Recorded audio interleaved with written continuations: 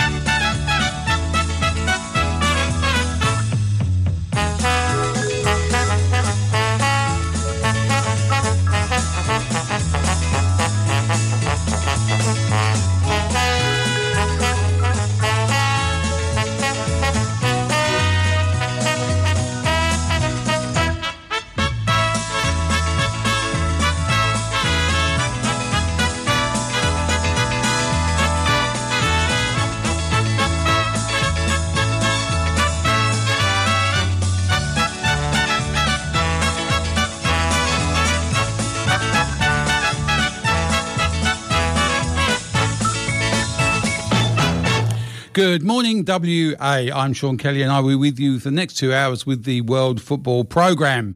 Thanks to Frank and Jerry, another wonderful Celtic Ramblings. Had me rocking there with Imelda May and then finished off with Dire Straits. I don't know what they're on this morning, but keep taking it, boys.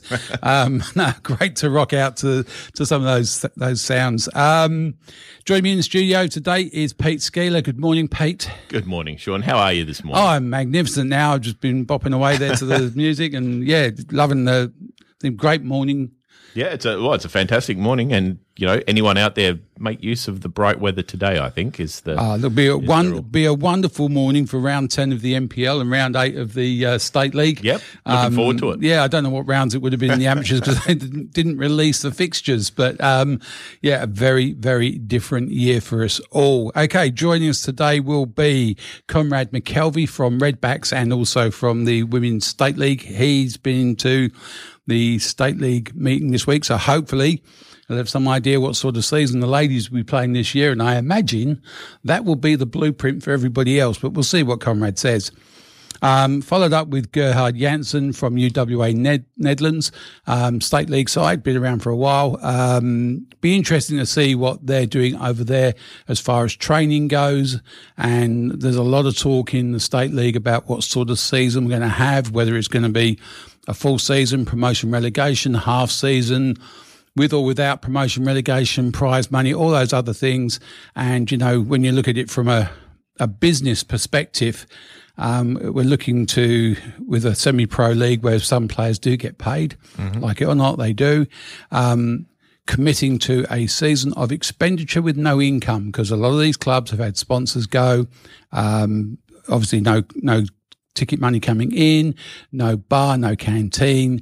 Very difficult to run on that business model, I think. Absolutely. And then we'll talk to Blaine Treadgold. 10 months ago, 10 months ago, a year ago maybe, we were all cheering the off Glory at on. Optus, cheering on the Glory, hoping for a win, dashed at the last minute. But, you know, look, at the end of the day, great evening out. And who would have thought that 10 months later, the coronavirus would have kicked in, the A-League's in tatters, the Champions League challenged by the Glory is in tatters. We had one game. Yeah. One away game. One away game, yeah. Well, we had one home game cancelled. We had one away game. The whole world has just crashed around us. And then you look at people like Blaine, who very active fan, you know, how does that compute to someone like him when we've got fanless games? And then what is the future for the active fan? What is a socially distanced shed going to look like or feel like? I don't think there is such a thing. There can't be. Yeah. No. And it'll be interesting to see what Blaine's perspective on that is. And we were just talking beforehand about how at the moment, we're all talking about this season, what this season's going to look like, and we're worried about it and going back to normality. But as a club administrator, this is also the time of year that we would start to look towards the following season. We haven't even got this season bedded down. And it's quite highly likely that in 6 to 8 months, we may still be in this position. Yep. And we may be looking through a night series that's without players, or not without players, without fans, and then looking towards a season that's much the same as this one. I don't know how we're going to survive it all, but anyway, we'll talk about that. Now, we were going to talk to Jake Shorter. Yep. Unfortunately, Jake's had to take his little girl to the doctors, so he won't be coming with us today. So, unfortunately, he's dropped out, and unless someone wants to give me a call and say, I'm in, it'll be me and Pete talking about the Bundesliga and the Belarusian League, yeah. And the mighty Sluts. Slipped down a couple of spots on the table, but still. Yeah, no, Energetic had a hand in that. It's good. Local news. I read in the paper this morning that the A-League are looking to give players an 80% pay cut as the FFA keep the majority of the 12 million they got from the TV payments from Foxtel, and there'll be about a $2 million kitty to be shared between the A-League clubs.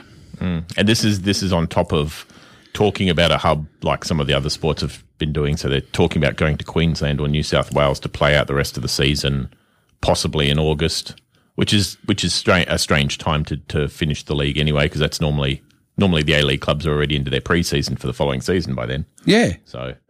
Well, the other thing is you're now going to ask these players to go and play in a hub away from their homes and families. Yep. And by the way, you're going to take an 80% haircut. Yeah. You know? I mean, we've all got to take a haircut now. I get that. But 80% is going to be the difference between life and death with some of these guys. They're just going to go, no, you know what? I've got a trade as a lawyer or a plumber or electrician. I'm going to go do that. Yep. So we could say, what you're saying is we could see very different squads making up the teams for the rest of the season.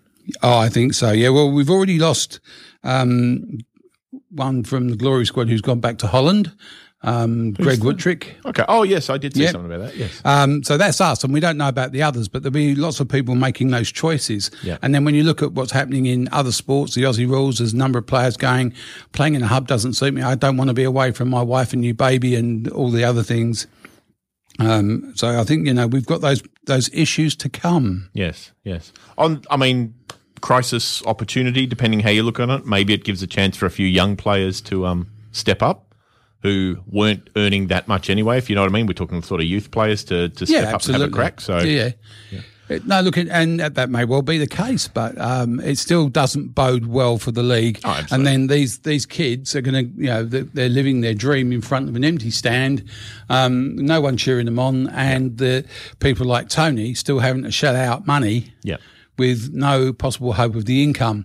And although there hasn't been an awful lot on the interwebs about it, but there are a lot of people who, like me, have paid their membership fee to the Glory, and I even bought the Champions League membership. As did I. And, generally we accept that we followed the club for this year, and that's fine. Yeah. But again, as I said before, if we're looking towards what does the new season look like the following year, and if the following year is a season behind closed doors, no fans. Well, you're not going to buy a membership, are you? Who's going to buy a membership? That's the thing. Yeah. Or if you do, is your membership going to be minus the seat component? Yeah, yeah. Which I always assume is the bulk of the membership anyway. Yeah. Yeah. Yeah, well, it is the bulk of the membership, but at the same time, I still think we need to have something, and the club hasn't put anything out, and I imagine they're not putting anything out because they don't know themselves. So I'm not having a crack at Tony or anyone about this, but until they know what the future is, we don't know what the future is. And the Champions League, who knows what that's going to look like? Do Glory get to compete in the next one? Because they didn't compete in this one, to be honest, as no one did in this round. Or do we go at the end of the season, whoever finishes? I don't know. I can just see legal challenges all over the place. Absolutely. Yeah, so that's where we're at. So a very uncertain future for everybody. I don't know where we're going to go from here on in. I can only hope that some sensible heads prevail and we come out the other end of it with some certainty of where we're going to be. Yeah, yeah. Legally there is the force majeure argument, which sort of cancels out contracts due to circumstances beyond either party's control or reasonably foreseeable by them. Absolutely. So, yeah. I don't know. You'd kind of hope, and I know maybe I'm being optimistic, but you'd kind of hope the whole legal challenge thing, and we're going to get the lawyers involved because we can't play in the Champions League or because we don't get promoted from State League 2 or whatever. Yeah. You'd kind of hope. Now, I'm being naively optimistic here. I know that. Just say, look. But, forget it and do over, But. Yeah, it just leaves all these things open. But as I said, for this season, pretty much this season is completely munted because of what's happened. Can you say that word on radio? Of course I can. Awesome.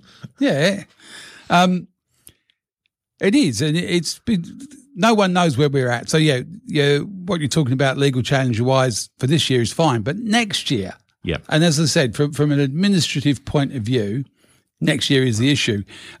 Who knows where the FFA, Football West, or any of the other bodies will be this time next year? Yep. So we're talking about Football West are fighting for their survival. I see on the internet yesterday confirmed at least one person with high profile was made redundant. The information I have is that a number of people within Football West have been culled, and most of those names would be familiar to us. Yep. And I'm not going to go through who they were, but they've had to shed a lot of their expenditure. Yep. At the cost of people. It's not great. No. But, they've got to do what they need to do to survive. And we'll talk about that with Conrad and other people as we go through today. So we're going to go some messages. We'll be back after this break with Conrad McKelvey. Hi, I'm Miranda Templeman. The world is a little different to us all right now. We may be learning to play football with our mates online, keep in touch through FaceTime, and watch classic matches on Share TV. One thing that won't change is being able to listen to the World Football Program on Radio Fremantle. Your World Football team are in the studio every Saturday from 10 a.m. to 12 p.m. We appreciate your support. Stay safe, Australia. We're all in this together. Oh, give me land, lots of land under starry skies above. Don't fence me in. Oz West Fencing and Wrought Iron. Are you looking to build or replace your gates or fencing? The Oswest team can offer 4 generations of advice, materials and kit assemblies for your unique fence and gate project. We specialise in colorbond, aluminium, steel and timber gates. Check out our galleries at oswestfencing.com.au. That's AUSWEST fencing.com.au. Please don't fence me in.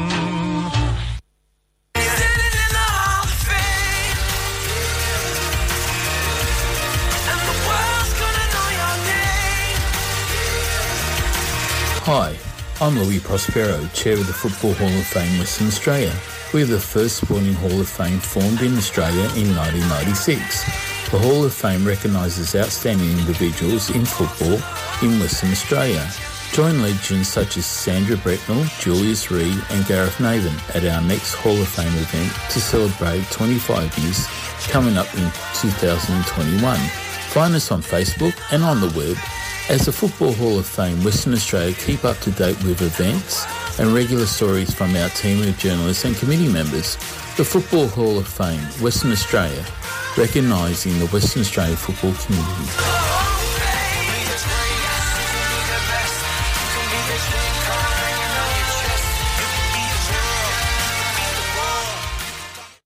.107.9 FM, your local station. 107.9 FM.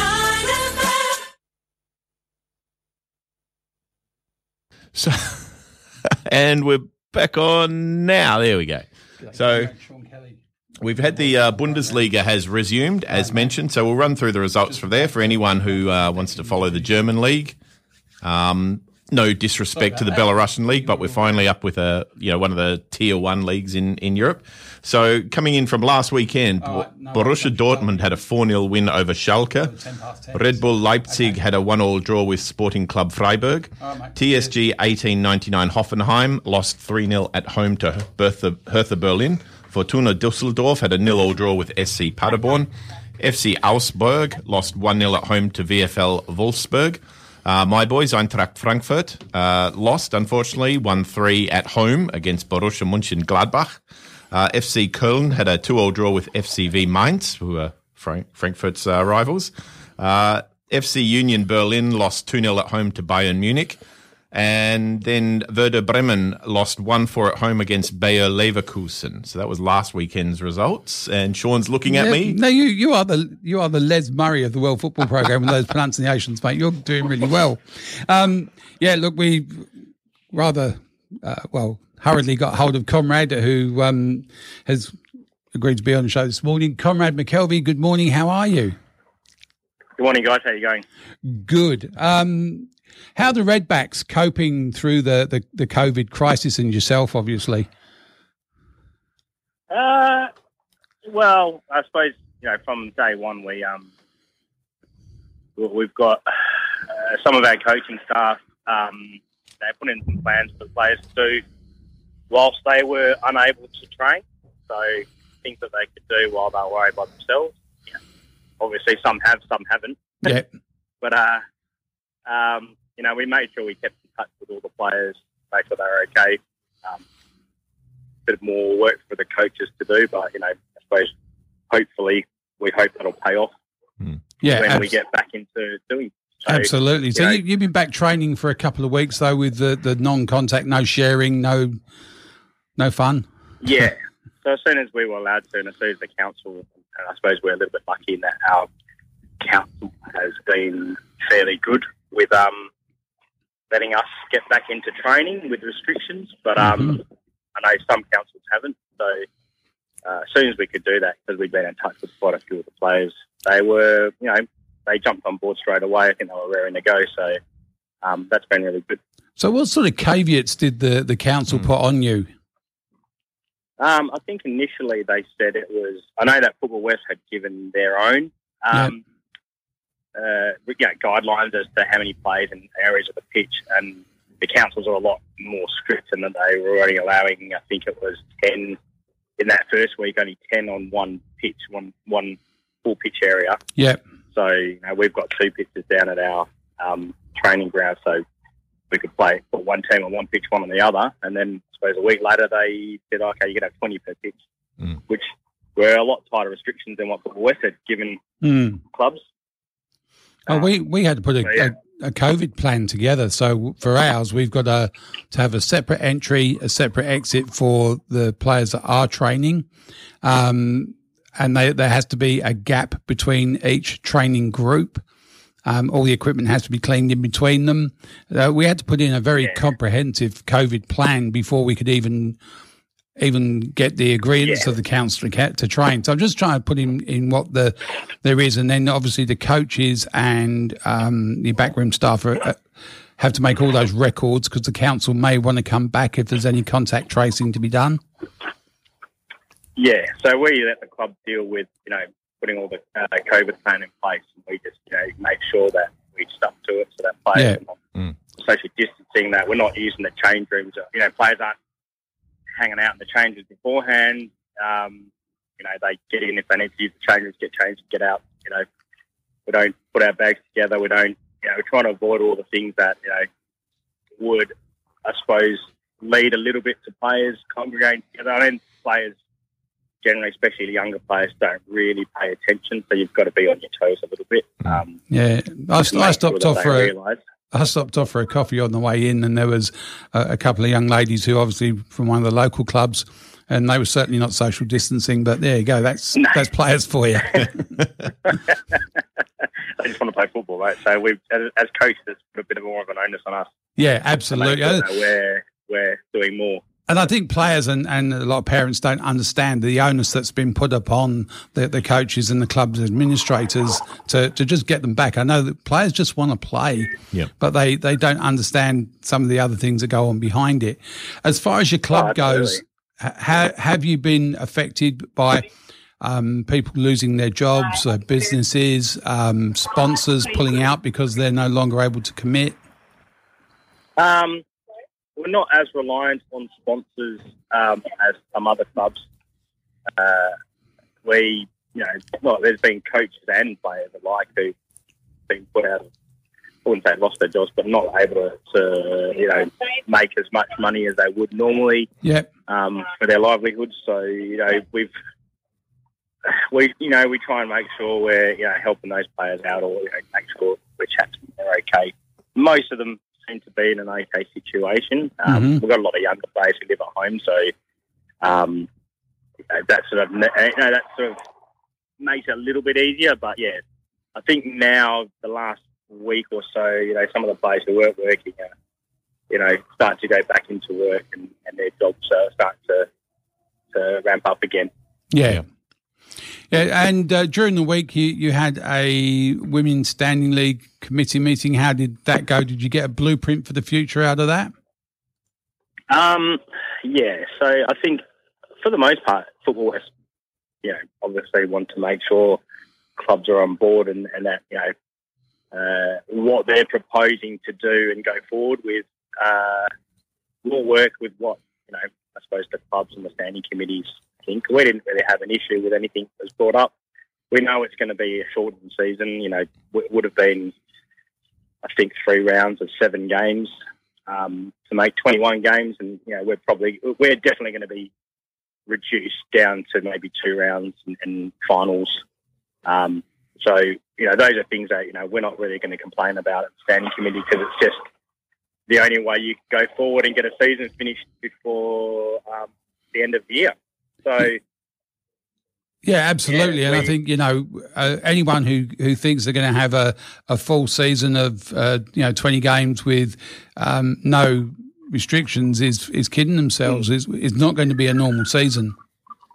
No, and, I suppose as well, it's like the added effect of being the first season of the women's NPL. A lot of stuff was done in the lead up to get clubs prepared, rules put in place, and some of those will have to change.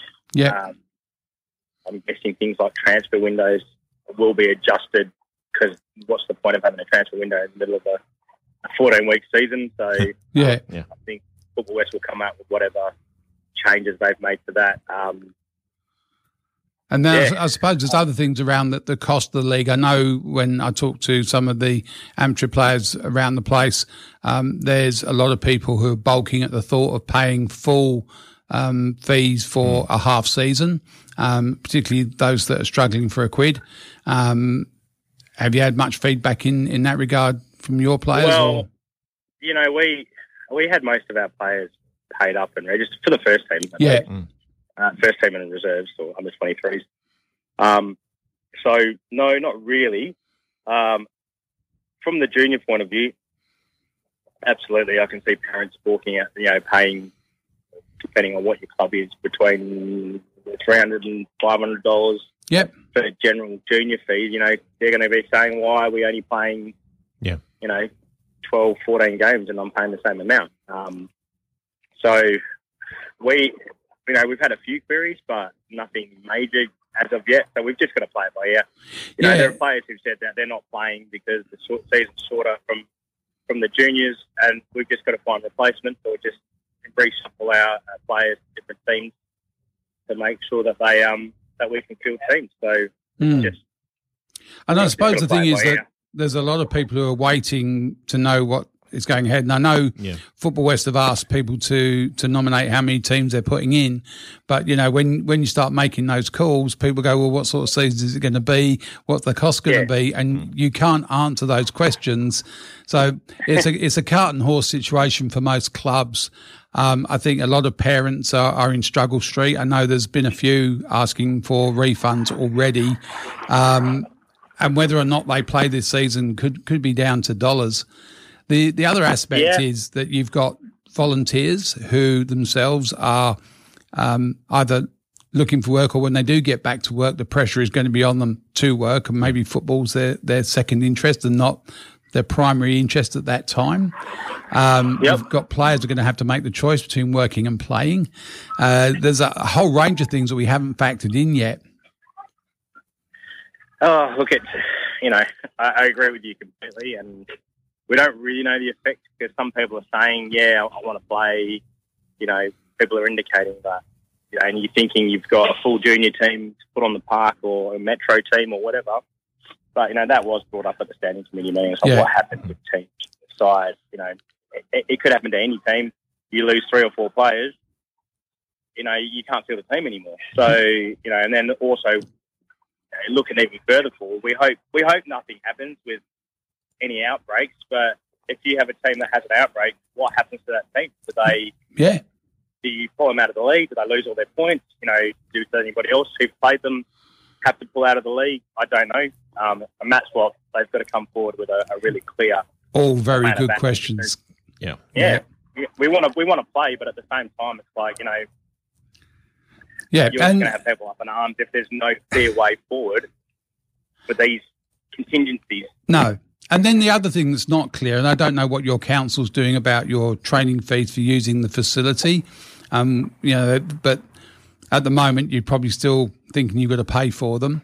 Yeah. You've got other expenditures that are coming out, and I don't know, some of the WMPL sides have been talking about having players who they're actually paying to play. If you've got all of that expenditure, so you've got the referees' fees, you've got players that you've got to pay, you've got council fees that you've got to pay, you've got zero expenditure, zero income because you don't have any ability to run a canteen or a bar or fundraising like quiz nights during the year. And I know most clubs, Comrade, the junior fees do not cover 100% what it costs to put that kid on the park. And you're totally reliant on the canteen or the quiz nights to pay for trophies, kits, etc. So, we're in a very, very tight financial era, and I think in some cases, some clubs competing could drive them to the wall. Mm. We've always been a club that's tried not to rely on things like canteen money and sponsorship, and that will probably change going forward because as you go into MPL, that sort of stuff probably is going to be a larger component going forward so that you can compete. But in the past, women's Premier League in the past hasn't required as big an amount of finances to run. Mm. I know there are clubs that have gone forward, have joined the league, and they're big clubs that are reliant on people frequenting the venues. And I know there are some councils who refuse to even open, the facilities for football clubs. Yep. To they have big venues. They can put a lot of people in there. They can get people in the bar after games. That's going to be taken away from clubs, and that's going to be a big strain on clubs, especially those reliant on, I suppose, if you've got players on professional contracts or you're paying coaching staff, can you retain them all if you can't pay them? It's going to be a lot of questions, and this is a lot of unknowns at the moment. Yeah. Unfortunately, for where we're going, and we'll only see it when everybody gets back on the park. What state every team's going to be in, who's still around, who's still coaching, who's still playing. We just don't. I don't know. They've, even in the standing committee, it was mentioned that some clubs have indicated they won't, not at the top level, but in other competitions have indicated they can't put teams in. Yeah, so, absolutely. Competitions are going to be impacted. So I suppose we just don't know at the moment.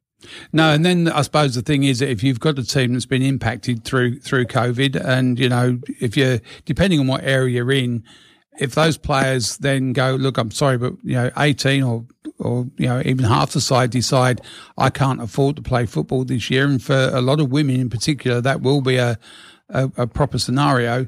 That team can't compete. Then are they impacted on that next season? This season has been completely destroyed because of COVID. If they can't register because they just don't, they have to make choices between food and playing football. Should that team or club be then penalised the following season by having to start from the bottom grade again? Well, yeah, I suppose that's a very good question, actually, and possibly something that we didn't really think of that, but that's a very, very good question for Football West. It's like you're going to have people who are really put out.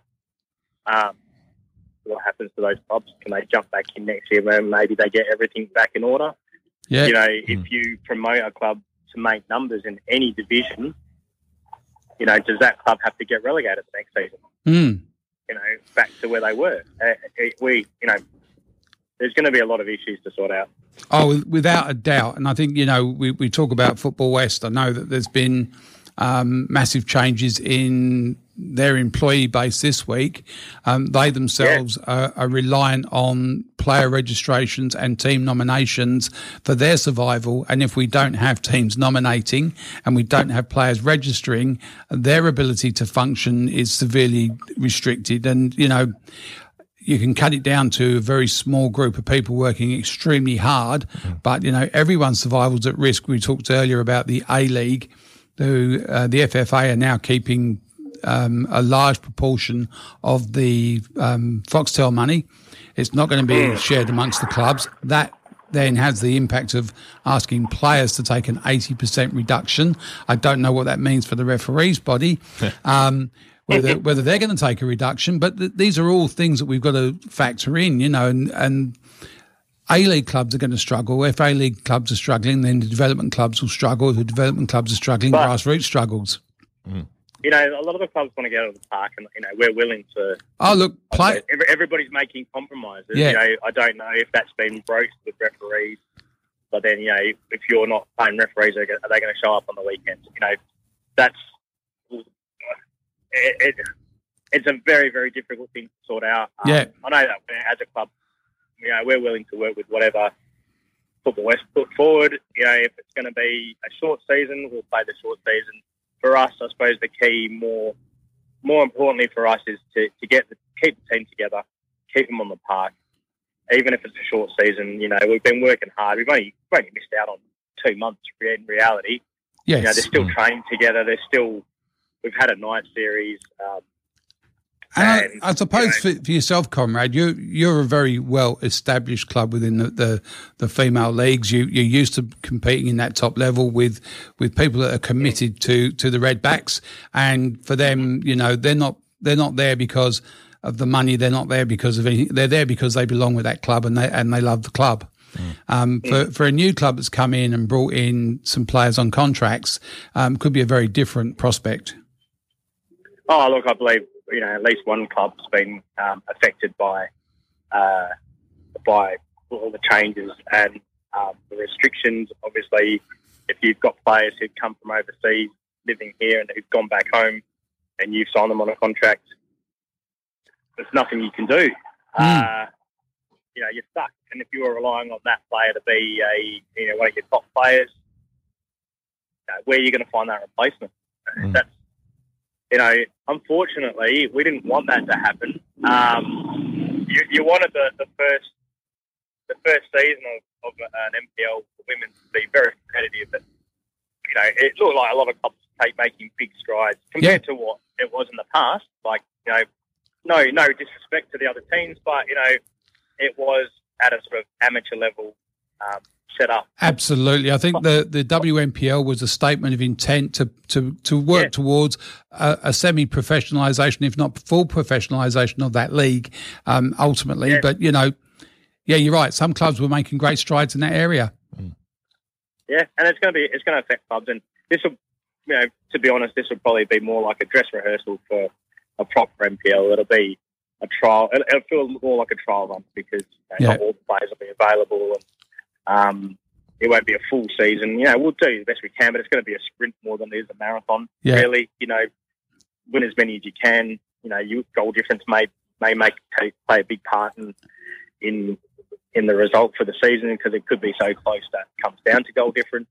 And will there be promotion, relegation or not promotion, obviously with the NPL, but relegation from it on that kind of a season? No, I believe the original plan for the NPL with the first season was to have no relegation. So they were planning on that anyway. I don't know if that'll get pushed out another season, but for the most part, I know there was probably 2 or 3 clubs that missed out on NPL, and Football West could easily expand because we've only got 8 teams at the moment. Yeah. They could quite easily expand to include 2 new clubs should they have everything in order and fulfill all the criteria to go into the NPL. That's not stopping people. I know there are clubs that have been very, very successful in the division below, like South West Phoenix. Yeah. Armidale have been rising up the ranks. Sterling Lions entered a team in the state league, I think it's called, this year. Yeah. Yeah, I think it mirrors the men's league. So, I'm sure there's going to be a lot of ambitious people there. Without who's still eyeing off an NPL spot and wanting to know, can I join the season after still? Yeah. We don't know, though. I think there's not going to be relegation, but any plans going forward are really going to depend what happens this season. No worries. Look, Conrad, thank you very much for your time. I know the answers have raised more questions again, but I think that's indicative of our times. And the more solutions we find, the more problems that creates. So, best of luck for the future, and hopefully we'll get a season of sorts underway because I know players just want to play, but clubs and administrators have got to look after the business of the club. And I read an article during the week. They reckon 10% of clubs could go under this year, which is a lot. Yeah. Yeah, and that'll be really sad for some clubs who've been around for a long time as well, who might find themselves in dire situations. Any club, really. Yep. So let's hope not, and let's hope something can get on the park. But thanks, guys. It's been great. No worries. Thank you. Yeah, see ya. Conrad McKelvey, obviously the women's NPL first season this year, it was going to be something good, and then COVID came along. Well, the one plus side, like you say, was that there was going to be no relegation anyway. So from the perspective of this specific league, it might just be a pause for a year and then go as they were going to go anyway, if everything does restart next year.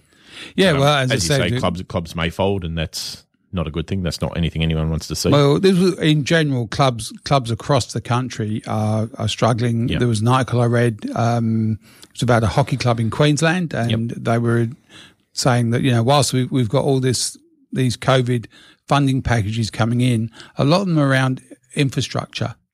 Now new lights are great, but unless you can create income. most clubs are doomed, and I don't know how many clubs have a war chest that they can come out of. I mean, the bigger clubs, like Melville and Perth, and that will have money. Yeah. But how many of them are willing just to burn it to play a season? Well, no, not to stay alive, just to play a season. Yeah. It's still eating into money that you could have done something else with. Yep. That's money you could have spent on developing your club, developing your players, developing your facility. And instead it's going to get burnt paying referees and council fees with no income coming in to replace it. And it's stuff that you would have done normally. Most clubs do not make a massive profit out of children or even the adults. Yeah. So it's, very interesting times ahead of us, and how clubs survive and how the governing bodies survive. Obviously the A-League and the FFA, the FFA keeping that money. Yeah, exactly. Again, we talk about legal challenges. And how would we feel as West Australians if there was an A-League next year without a Perth Glory in it? Yeah. Not through relegation. It'd be one thing if we had promo and relegation in the A-League and Glory went down, but if it was just a case of, look, money's tight, so we're going to focus everything on, the East Coast where travel expenses are lower, and I'm sure we could all think what we'd tell the FFA then. Oh, yeah, absolutely. Yeah. No, it's more questions than answers. Yeah. And, no one is sure of the future. Yeah, absolutely. Yeah. So, we're in very, very different times. Hard to put a positive spin on it, though. Look, we spoke earlier. Players just want to play, and I think if you had an unstructured league, and I know myself when I was 17, 18, the best football times I had was just we'd walk down to the local park. There'd be anywhere between 20 and 30 people, and we'd just split them up into two sides, and we'd just play. Yeah. There was no structured league. There was nothing else going on. And we took it pretty seriously, to be honest. There was also no PlayStation back then as well. No, there was no PlayStation. there was no internet. There was, everything was steam driven back then, Pete. But no, it just comes back to the whole point that we're looking at a very different time. Yeah, absolutely. All right. So our next guest coming up is Gerhard Janssen from UWA Division 1. The State League was just on the cusp of starting. I think we're a week or 10 days away from the season starting when the COVID crisis kicked in, and again, that just left us in the lurch. Everyone was just about ready, primed, all the players had done pre-season, all ready to go, and then just all stop. So it'd be interesting to see how the State League sides have gone. I know from my own perspective, it's something we've been waiting for ages, but it's just with the State League, again, with a level of semi-professionalism, some players getting paid, some players just playing for the love, but how does that go? And if you're not playing for promotion relegation, how does that look? If we're not playing a full season, how does that look? And if we're not got any income? It's hard to take it too seriously then, isn't it? Well, it is, but there's, again, a lot of those players are tradesmen who work Saturday or have work to them on Saturday morning. Yeah. They offset it by their football payment.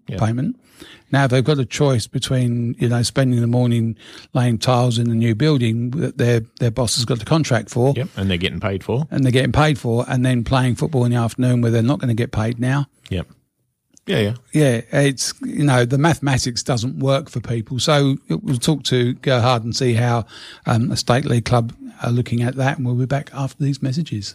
Do you want better strata management? Put Prosperity Strata Management at the top of your list. We provide a flat, competitive fee with no extra or hidden charges. We provide value for money repairs with contractor prices reviewed regularly. And we provide prompt, professional service with 30 years experience, which is why our clients recommend us. Your property is our concern. See prosperitystratamanagement.com.au. Station sponsor. In 1972, under a scorching June sun, in the French coastal town of Marseille, 2 Algerian immigrants awaited the birth of their 5th child. Later that day, a star was born. We are proud to be the longest running football show on radio in Australia. Call it soccer, call it football.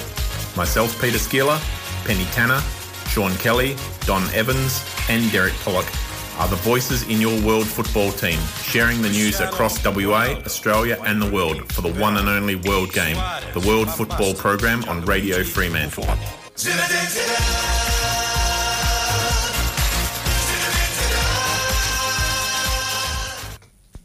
They can say what they want now, 'cause we'll be screaming out, we can be heroes everywhere we go, we can have all that we ever want. West Coast Futsal Association has social competitions at Hollywood Futsal Club in West Perth and the Mount Lawley Futsal Club. Competitions are open for new players looking for a kick around with mates from Monday to Friday. For those looking at higher level futsal, there is the Junior Leagues in Karrinyup on weekends and the male and female Superliga competitions based in Subiaco. For more information, contact Brittany on 0481 881343.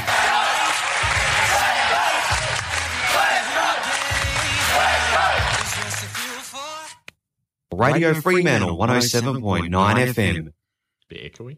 Yeah, it's very echoey, Peter. Nowhere near your piece. That always blows me away, that one. I love that.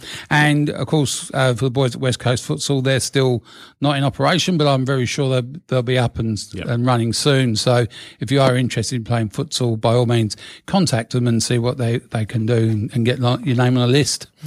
Someone else who's very highly involved in football is Gerhard Janssen of UWA. Gerhard, good morning. How are you?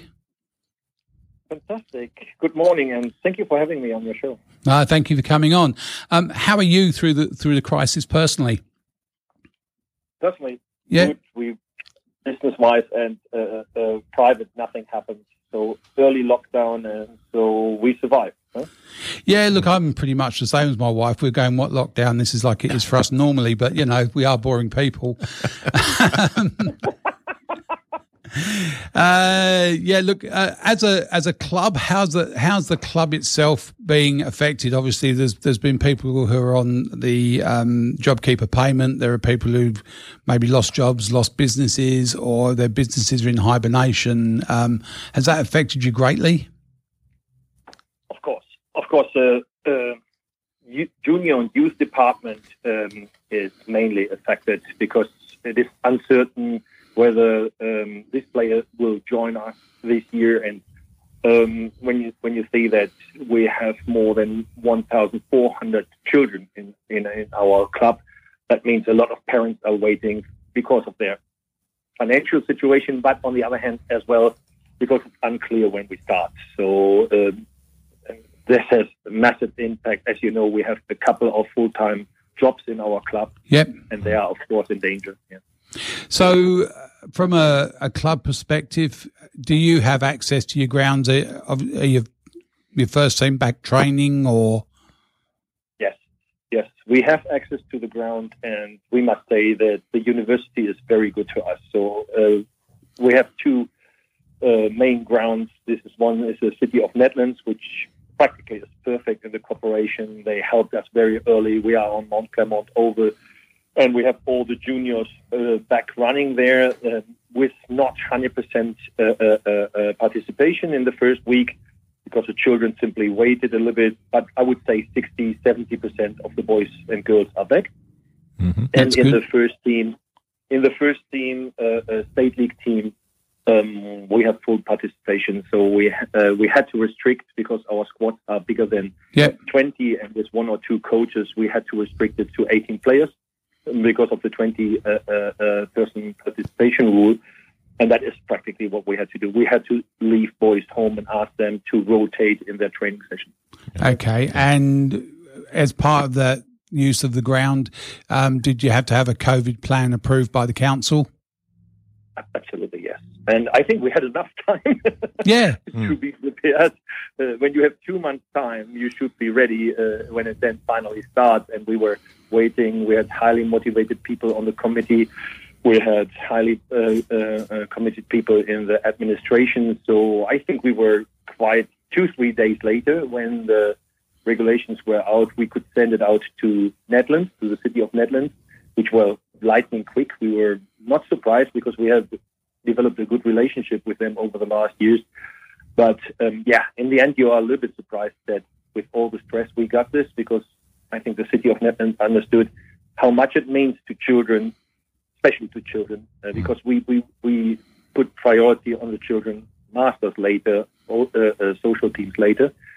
And then that worked well. And the uni was a little bit slower, but equally good. Yeah. So have you had many people inquiring for refunds, or are they still just hanging on to see what sort of league you can compete in?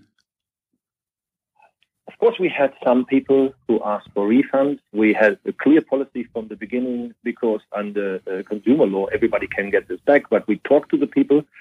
I think our volunteers do a lot of phone calls, speak with the people, explain what plan do we have for next year, if it doesn't work, how do we work with the fees which we have right now. And don't forget, most of our teams already had 2 to 3 months of training. It was not that we had nothing. So our state league teams, women and men, already trained since the first week of January. That was 2.5 months of service which we provided before, including friendlies with cost for referees and grounds. So we are in discussions with them, but we must be very honest. We are lucky that the people understand that there is a minimum amount of people always say, no, it doesn't work for me this year. And on the other hand, we developed a pay plan for people who just lost jobs. And we have a lot of young people, uni students, who only live off their casual jobs, and they nearly all lost their jobs as waiters and so on. So what the club did is we changed the sponsor money partly into our general budget, and now offer pay plans for young players. Yeah. And I think, we've had a similar experience, and the biggest component to that is honest communication with the parents and with the players about where you are, where the money that you've had so far has been spent, and on, as you said, a very clear refund policy. And I think, most people are accepting of that. Yeah. There's a couple of clubs around I know that are not taking calls, not answering emails, and that's not going too well. But, the responsible clubs, and UWA would certainly be up there with that, are doing the right thing and returning calls, talking to people, and as you said, just very clearly laying out where they are and where you see yourself in the future. Absolutely. I made a joke during our management committee and say, this is now our loyalty bonus. We don't do trials, but we have a loyalty system that players who are equally good stay in the first team, stay in the youth team. Our loyalty bonus is paying us right now the biggest interest possible. So right now, the players who stay for us for years, and they know we are not lying to them, not with football, not with equipment, not with anything. It's easier to convince somebody who experienced that we are honest with our management committee. When you make up stories all over the years with football, then it is expected that you make up stories now with financials as well. So therefore, we are lucky. But of course, with 1,800 members, there are still people who say, no, it's not possible. And then it is, of course, so that we found immediately, because it is hardship for a lot of people. And not a lot of us experience this in our generation in this way as it is now. No, this is new for all of us. Yeah. Going to the state league now, a number of the state league sides do pay players. I noticed that the A-League are asking players to take a cut in wages. Is that something that you would do, or your players are that committed that you've not been paying them anyway? We're not playing it. And if anybody, I read the articles in Victoria and partly here in the West, saying we can't play NPL because we can't play our players. They then don't pay the player. It's ridiculous anyway. When somebody trains twice a week, to pay a player who comes twice a week a little bit for hobby kicking, and then whatever we call the league, it is still hobby. When I'm not training 4 or 5 times a week, it is very hard to justify.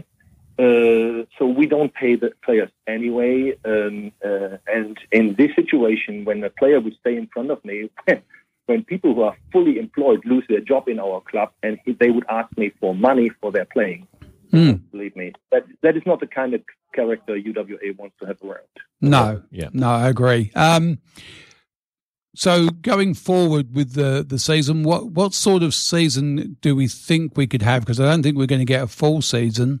And if we have a partial season, should there be promotion relegation?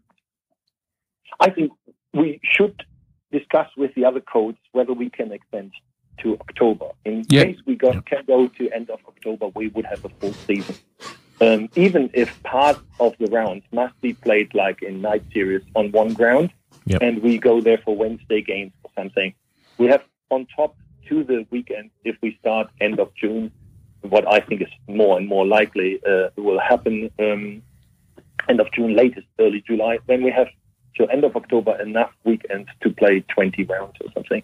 Yeah. So whether we have to give up 1-2 rounds, 2 or 4 rounds per league really doesn't matter, because last year we lost Southwest Phoenix and suddenly everybody had 2 games left. Nobody complained about that. So I think everything between 22 and 16 should be good for us. But below 16, I would struggle with promotion and relegation. But everything 16 to 22, we should have a normal relegation and promotion. But when you only have 10 games, it really makes less and less sense. Yeah, I guess the argument would be if everyone knows before the season actually kicks off that there is relegation, even though it's only a 20-game season or something, then everyone knows. Then, you can't sort of say afterwards, well, we got relegated, but, we didn't know. I'm a big fan of promotion and relegation, including A-League and NPL. And I'm always with it. There is a minimum amount where you can call it competition. When you have only 8 games or something, you can't call it competition. That is not something I can promote, and I cannot justify when you not even play all the teams in your league once. Yes. I'm struggling with this calling. In our league, for example, if you don't play Western Knights and Fremantle, you probably have a better outcome than others, without telling that the other teams are not good, but they are clearly the favorites in our group. Yeah. And if not everybody is facing every team, I struggle with calling it a relegation and promotion team. So one of the league proposals I've seen is that everybody plays each other once, and then the top 6 play off for the champion, and the bottom 6 play off again to see who's in the bottom. Would you be in for that sort of an arrangement? Of course. We have a special season if we have to do something special. I think footballers are the most flexible people. Oh, yeah. Everybody who loves the game wants to have a fair outcome. But I think everything, like this model which you just spoke about, this is a sportive, competitive model where everybody plays everybody. Of course, everybody can live with that. Yeah. I think as soon as it is football, it looks like football. It's a ladder. It's a system where everybody plays fairly and not arbitrary. So not somebody is picking who is playing whom. Then UWA will be able to live with this. There's no question about it. No, absolutely. Now, the last time I was out at UWA, there was big, ugly concrete lumps going in for lights. Are they up or? Yeah, they are up. We have now 100 looks. We have no excuses for bad training anymore. Goalies have no excuses anymore. We have fantastic lights. When you go to our website and to our Facebook stuff, you see the lights. The lights are up, and we use the time as well. We have even a better ground. The people from UWA ground at the sport park did a huge job. We showed the pictures to a player who did a online training session with us from England, Louis Holtby, and they are all impressed when they were on our Zoom call how we look and what we do here with our thing. And I think he played for Schalke, he played for Tottenham and other clubs. He said this looks very much like a professional environment. And I said, we must motivate our coaches more to bring better players out of this condition. So at 100 lux, you could play state league games on that. So you could you'd be up for a Wednesday night fixture. 100%. And we planned anyway to ask Football West if COVID wouldn't have come, to have some night games. Yeah. Because we enjoy this. We think that what Kingsway and Forestfield is doing for years is fantastic for the football. We stretch the day a little bit. We can attract more spectators from other teams to come. Yeah. With the spectators will be a little bit difficult with the new rules. It will be restricted, but I think UWA will generously offer this to the league to make our league work. When everybody works together, I don't think that will be any problem to play at the grounds where lights are for Wednesday nights or something like this. Now, the situation is changing on a weekly basis, but at the moment, probably looking at playing games where the only people that will be in attendance would be the coaches and officials. Do you think that detracts from the league a bit? I know you've not been reliant on the gate take, but things like the bar and the canteen, particularly in juniors, will suffer. I think the junior canteens are always very profitable, but that to commit to a season with no income and all expenditure doesn't really make much sense as a business model. I'm not so sure. We will find new ways. So we are thinking about a structure of streaming to bring sponsors in. And we have other things we can do. We neglected over the years because when you have easy solutions like a youth canteen, you focus on the youth canteen. As soon as you say that this income stream is stopped, you start thinking about other stuff. And we're doing this. We opened up an online shop for our kids and for merchandise, which is already working. We could focus during the time, and I think we at the club did a little bit our homework to see, because it was clear that this would come. So there is no question that it is necessary to have probably a month or two without spectators. Then we became a little bit creative, and I'm not really afraid that this will have great impact on the next years for us. And if there is a loss in 2020, I think everybody will understand why. And then we have to adjust during the next years to go back to black figures. But I don't think really that our football will be affected. And I think that's the main point of the work of the management committee. In the end, whether a bar is not looking that good or anything else is less important. For me, it's important that we bring everybody in our club, all members, from the Joey Soccers from 3 years old to the masters, back on the pitch to have training sessions and game sessions. And if this costs a little bit, maybe we have to go around with a hat and ask for $1 or $2. And people will do this because they love the game. Absolutely. Now, today would have been round 8 of the State League. You'd have been away to Ashfield. Always a good fun fixture. Just coincidental, but it's, the reality of it is that we're already, a third of the way through what our season should be. So it is going to change things greatly. As an administrator, your head's already turning towards the 2021 season, and there's no guarantees that the 2021 season will be any different to this model once it's up and running. No, I agree. Nobody ever went through this. We cannot predict anything, what will happen. We must be prepared for everything. We spoke with our players. As you know, we don't have visa players. We don't pay anybody from overseas. But we spoke with our players and said, boys, this is exactly what we told you. You will be loyal here for us. And we are creating this environment for you. And everybody who stays here, we will adjust to that, what happened. In 2021, there will be changes. I'm 100% sure it will not be exactly the same situation which we have right now. And if there is a break of 2-3 months, I think then there will be, I hope, we will start communication between the clubs, because that's a little bit poor. So the communication between us and Football West is good. The communication between us and the uni and the stakeholders is very good.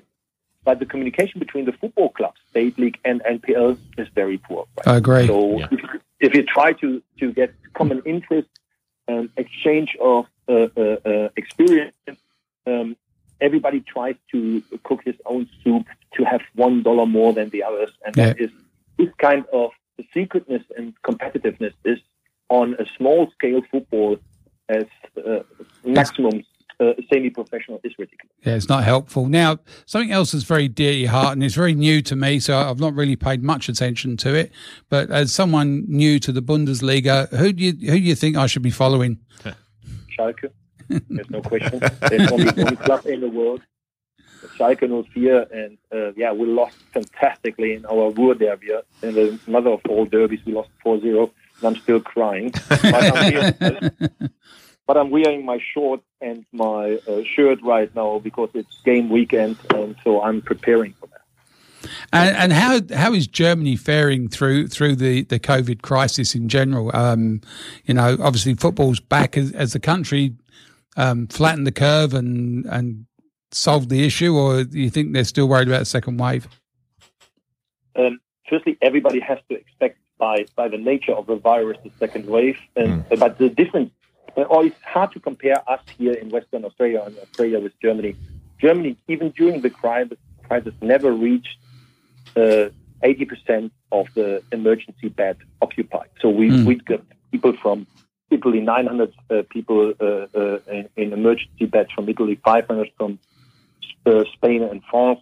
So Germany has a huge health system, which is very well prepared for catastrophe. It's different to England and to Italy and other countries.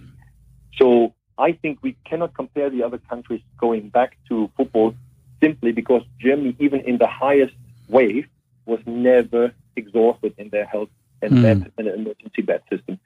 This is why when I discuss here people who say we must go back to New South Wales, that's not correct. Even a cruise ship can make us struggling with our bed capacity. And if you can do simple math, you can compare why Germany could start, because there was never a danger that somebody purely dies because there are not enough beds. People died, and too many people died, of course. My parents are 84 years old and 80. My father is still a football coach in Germany and had to stop immediately because of his age. But it is not comparable. And therefore, I think other countries in Europe and international football will not be back for a long time, September, October, November. And Germany is simply lucky to have invested in infrastructure programs for hospitals for the last 30 years rather than in other more fancy projects. So they've that's done extremely well. So I'll declare it now. I'm going to be a Schalke fan from this point onwards. So thank you for that, Gerhard. I will send you some articles from our Schalke fan club. Absolutely. Absolutely, I will. No worries. And look, thank you for being on today. Look forward to seeing you out in the grounds when we do actually get to play each other. And best of luck for the season, mate. Thank you for having me on your wonderful show. Thank you. Bye. Thank you.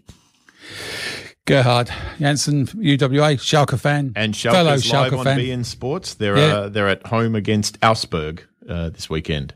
We're going to crush Augsburg. Yeah, there you go. All right. Passionate already. I love it. No, any bandwagon, I'll jump straight on it. Don't you worry about that. We'll be back in a moment with our next guest who is playing Treadgold, and we'll be back after these.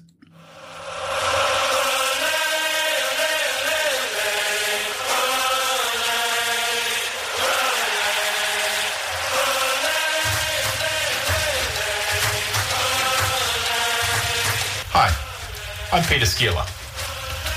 The world is a little different to us all right now.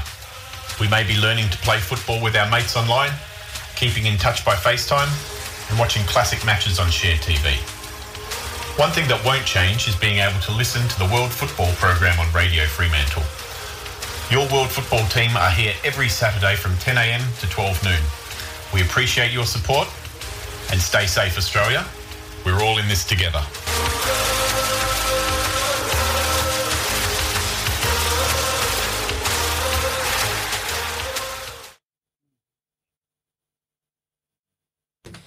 Oh, sounds like we're back on air. Okay, so joining us in the studio now is Blaine Treadgold of the Far Post Perth. Good morning, Blaine. How are you? G'day, gents. How are we?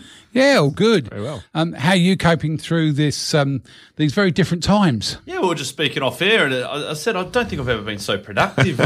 I'm actually probably drinking less. I'm up earlier in the morning. Yep. I've fixed the gardens. The missus is stoked. You know. You've set a precedent now. That's the problem. Yeah. I'm getting the credits up for when we can go back to the pub. Oh, absolutely. Now, talking earlier on, a year ago, we were at Optus. We were, looking forward to winning the League Cup and all that sort of stuff, taking a toilet seat home, and it didn't happen. But what a great night. We'd already qualified for the Champions League. We were looking forward to a Champions League campaign.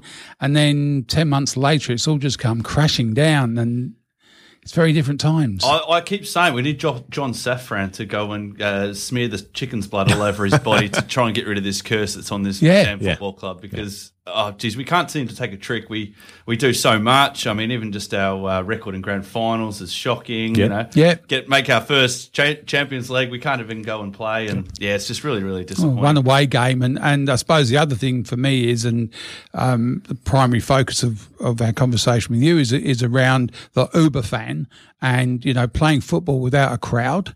It's, to me, it just feels wrong. Yeah, it does, but I mean, we're in, as I keep using this word, unprecedented times. We haven't seen this before, and I think, sometimes you've got to realise that there's bigger things than football. As much as we get wired up about it, Pete. Who are you, and what have you done with Blaine? I know.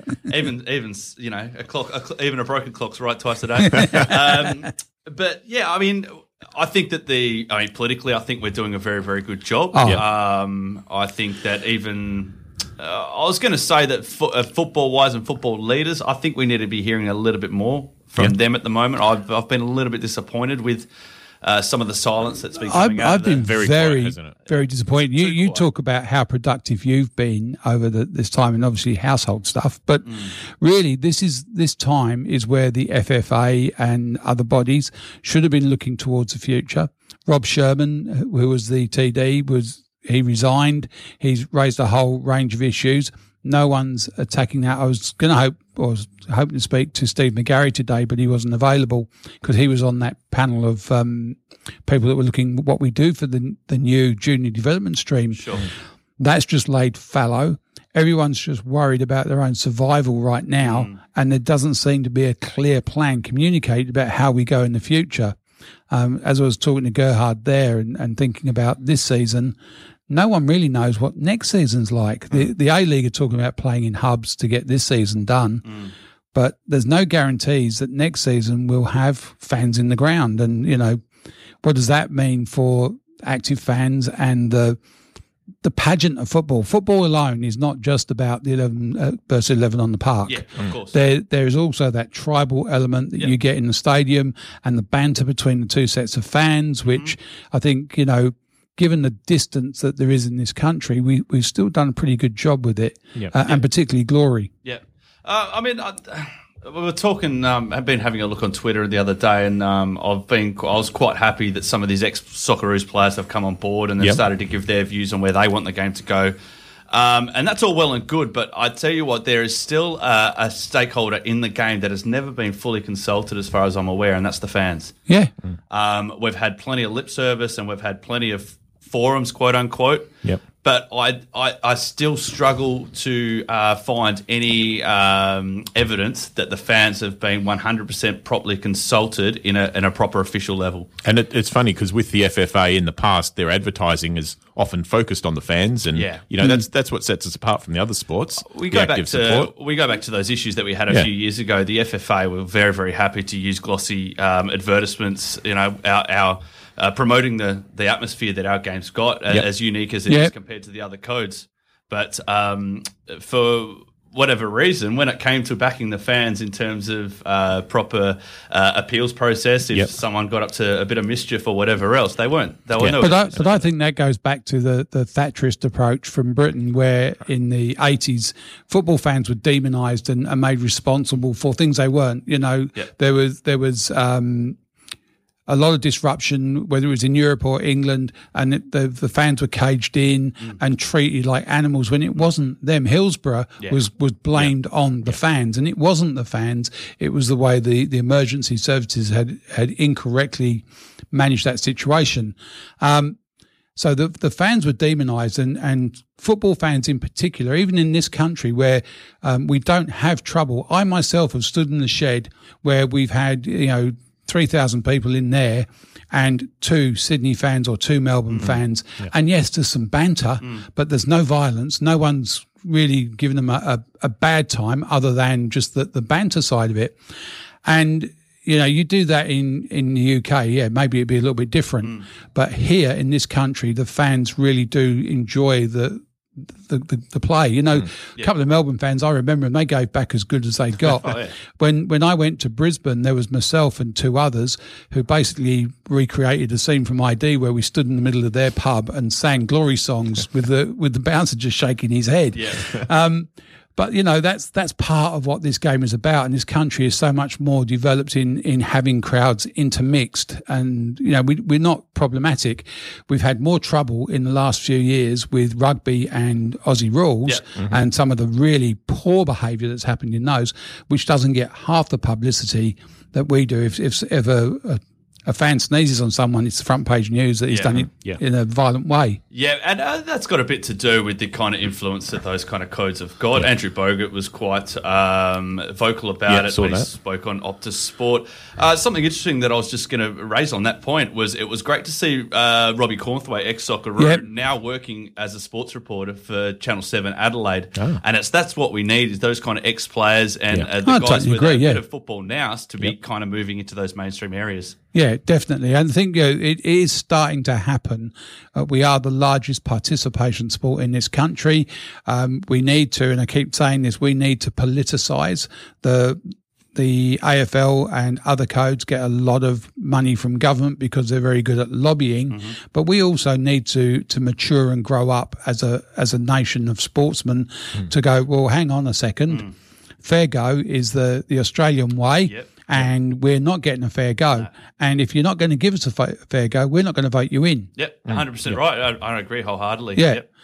Quote Jerry Adams, the ballot box and the bomb. But I'm just a bit radical.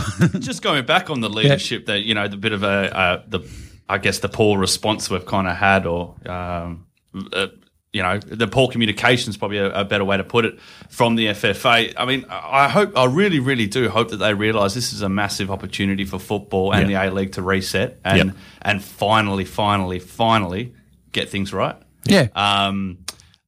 It's for me, it's almost, I'm looking at this whole scenario not just in football terms, but in overall terms as it's a proper economic reset almost. Everyone's going to be brought down to a very, very similar level.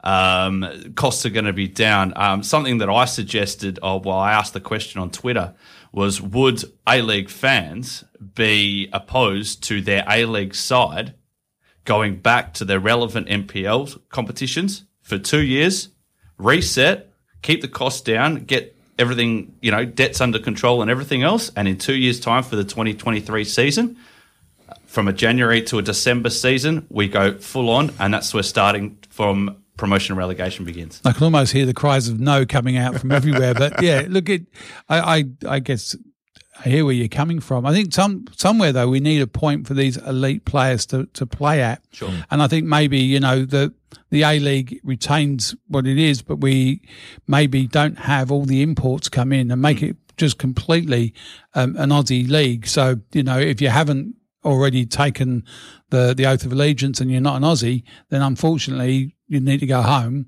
and we'll just have people who are Australian citizens playing in this league. And if that needs to happen, that needs to happen. It's a way no that big I'm marquee thinking about player. Taking the fall, essentially, and using it to rebuild. Yeah. And finally I think get the these phrase systems, not only in player pathways, but club pathways. The phrase I've heard is everyone needs to take a haircut. So, I think that's part of the issue, that we all need to wear some pain. We're talking about the club membership. This year's club membership, I paid for 2 Glory memberships and 2 Championship memberships.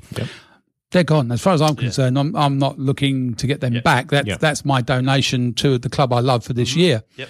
Next year, though, if there is no fan participation, what does that look like for the clubs? The clubs still need to be able to put out a membership package, because I still will commit to the Glory. I'm 100% behind them. But then, you know, they're going to reinvent themselves. And you're right. We do need to look at cutting costs across the country. And that will be one of them. Flights are going to be a problem with Virgin the way they are. So, but there's also opportunity, because if a new entity take over Virgin, then there's an entity there that we could tap up for sponsorship. And I think, you know, with every disaster, there is opportunity. And we've got to look at the opportunities. If we don't bring in aging stars from other leagues, from other countries, then that's a chance for the next 15, 16, 17-year-old superstar to step up. Yeah, I mean, I can't see a reason why that system that I said wouldn't work. I think it'll be beneficial not only for the clubs. Obviously it'll keep the A-League clubs intact as they are. It'll have them locally. If they can't travel, it won't matter. But imagine 5,000 Glory fans going to Bayswater and putting all that money over the bar. It's good for everyone. Yeah, it is. But I think, you know, you look at we say that Glory already have a team in the NPL. It's not followed. This proposed thing would be those. And then when you look at it from a local football perspective, the fans that follow the Glory A-League side are from every team. They're from Rockingham, they're from Bayswater, they're from Ashfield, they're from Fremantle. So to put them into the State League, I think would dilute some of that following. A lot of people that are already in other clubs. Because when you go there, you see people from all clubs that you know. They're all there. But no, that's true. That's true. In that proposal you made, what would happen if, say, in 2023, Glory was sitting bottom of the NPL? Would they still go back to the A-League, or no? Whoever so gets it would promoted be a proper gets promoted. promotion. But obviously, I mean, I'd put that the salary cap would be very much increased, so more of a free market scenario. So anyone could have a crack at it if you wanted to manage your club right and have a proper tip at the if Gwelup wanted to have a proper tip at the A League. Well, they're still sitting top of the NPL. They've been there for the last 2 months. Why not? Exactly. You know, why not? Look, it's interesting. And then when you look at the disparity between the competition levels in the different states, I mean, obviously Melbourne, very, very strong competition. Sydney, almost the same. And then, you know, Perth, because of isolation and everything else, we don't have that much competition. Adelaide would be very similar. So it'd be hard for Adelaide and for Glory to compete at a similar level. It'd be interesting to see. I can see some benefits in what you're saying, but it's it's food for thought. Yeah, it is food for thought. No, look, I think as you said, this is time to reset the clock and think differently. And cost is a major, major factor in everything. I just don't know how many memberships Perth Glory would get if they were in the NPL, because obviously I'm involved in a club myself, and am I going to? Probably not. Going back to the Glory and the A-League and everything else, and fans in this future, if we allow fans back into games, do you see we're going to have to abide by social distancing? And if so, how would that work in the shed? Yeah, it wouldn't. It wouldn't. Wristbands are enough of a problem in the shed as they are anyway. Yeah, so. I don't know. You know, you'd have to throw your beer pretty far to get someone when they score, wouldn't you? I actually wasn't a fan of what the Glory have done this season with you need to go through gate 1 as a shed member to get in, and even you need.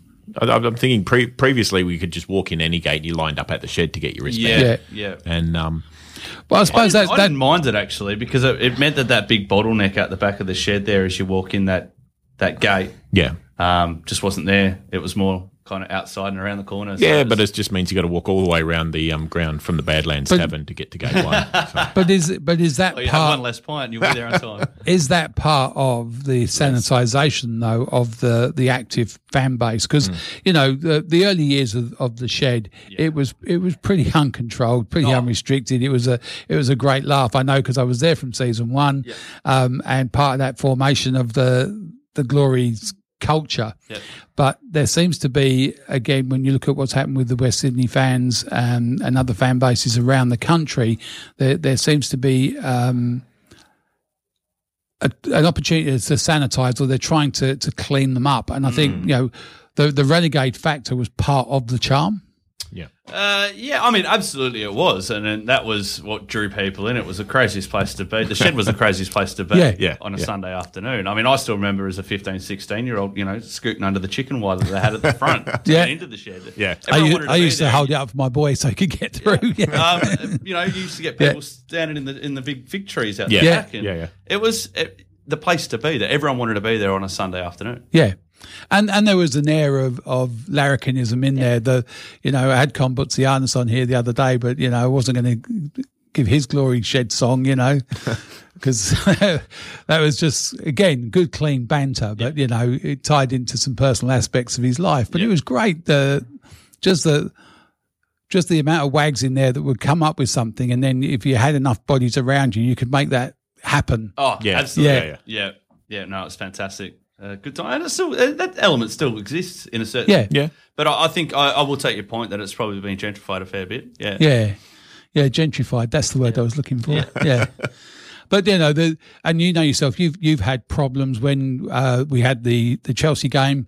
There was a lot of negotiation between yourself and the venue around what was going to happen, and then when people started to complain that the seat that they had bought had obscured views because people were standing up, cheering, singing, God forbid, waving flags, and then beating drums and just general hooligan behaviour. Yeah, just general hooligan behaviour, but in an area where when you bought those tickets, you were warned that was going to happen, and they moved you.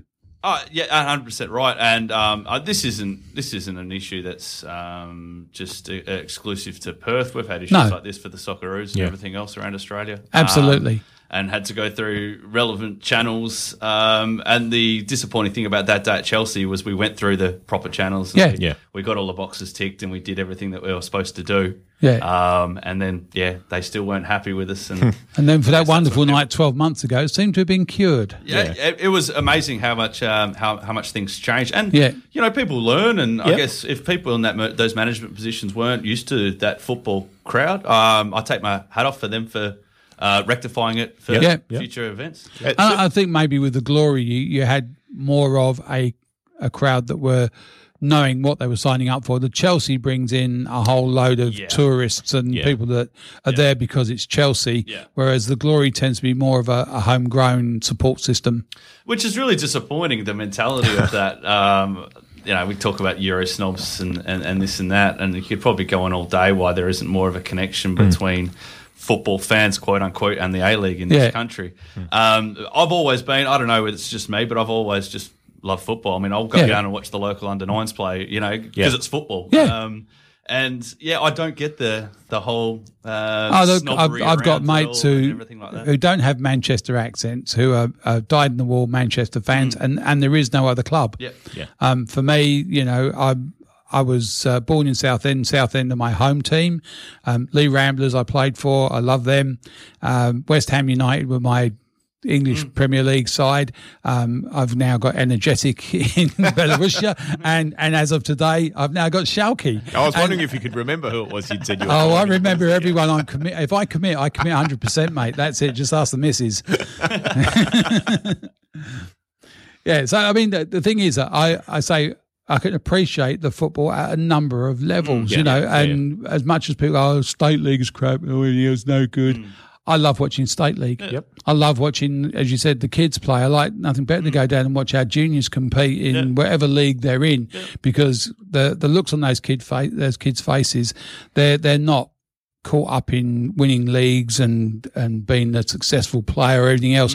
They're just in the moment. But it's also the community, and it's the culture and everything, to go down there with a mate and have a beer and have a bit of a, shoot the breeze kind of thing. And that's probably what the COVID's hurt the most, is the fact that even if we do get the players back on the field, if you don't have the spectators, you don't have everyone down there watching. It's not really a club then still. Well, even when that first game was supposed to go down, that finally got cancelled that Monday Yeah. night that was supposed to go down. We were still going to go down to Rosie O'Grady's and watch that. You know, Yeah. that element was still going to be there. Yeah. You know, obviously a smaller number, and then obviously it all hit the fan after that. So, but I think you're right. That is the element that probably people are missing the most. Yeah. Yeah. I mean, it's like yourself. You know, you've got obviously a small core of people you're really, really close to. Yeah. You've got a number of people that just are on the periphery of that, and then you've got almost every Glory fan who knows who you are. Yeah. And you're on nodding terms with most people. And you know, whilst you're not a personality as such, but people recognise you. Oh, I mean, I'd like to think personally, I've got time for just about anyone to Yeah. have a Yeah. chat about the football and the glory and that kind of thing. Yeah. And everyone's known as mate to me. They all know my name, but I don't know everyone else's. So Yeah, everyone's, exactly. That's the whole point. Like, "G'day, mate." Yeah. But there's a very small group of people you do know personally by name, and That's right, yeah. and that grows as you go through. But you know, yourself and Donna, you know, people know you from what you do, not just you know on the weekends, but through your own blogs and other things going on, and then your occasional TV appearances. Every now and then. Yeah. No, well, you are. I mean, as far as glory goes, you're one of the Uber fans that they reach to. Stop, Sean. You're making me blush, mate. No, I think it won't make you you've blush. got up to personality status. Personality. Yeah. Personality. I like that. You're a star, aren't you? No, I'm just wondering how that all this is going to affect us in the future. And you say that connectivity that we have, you know,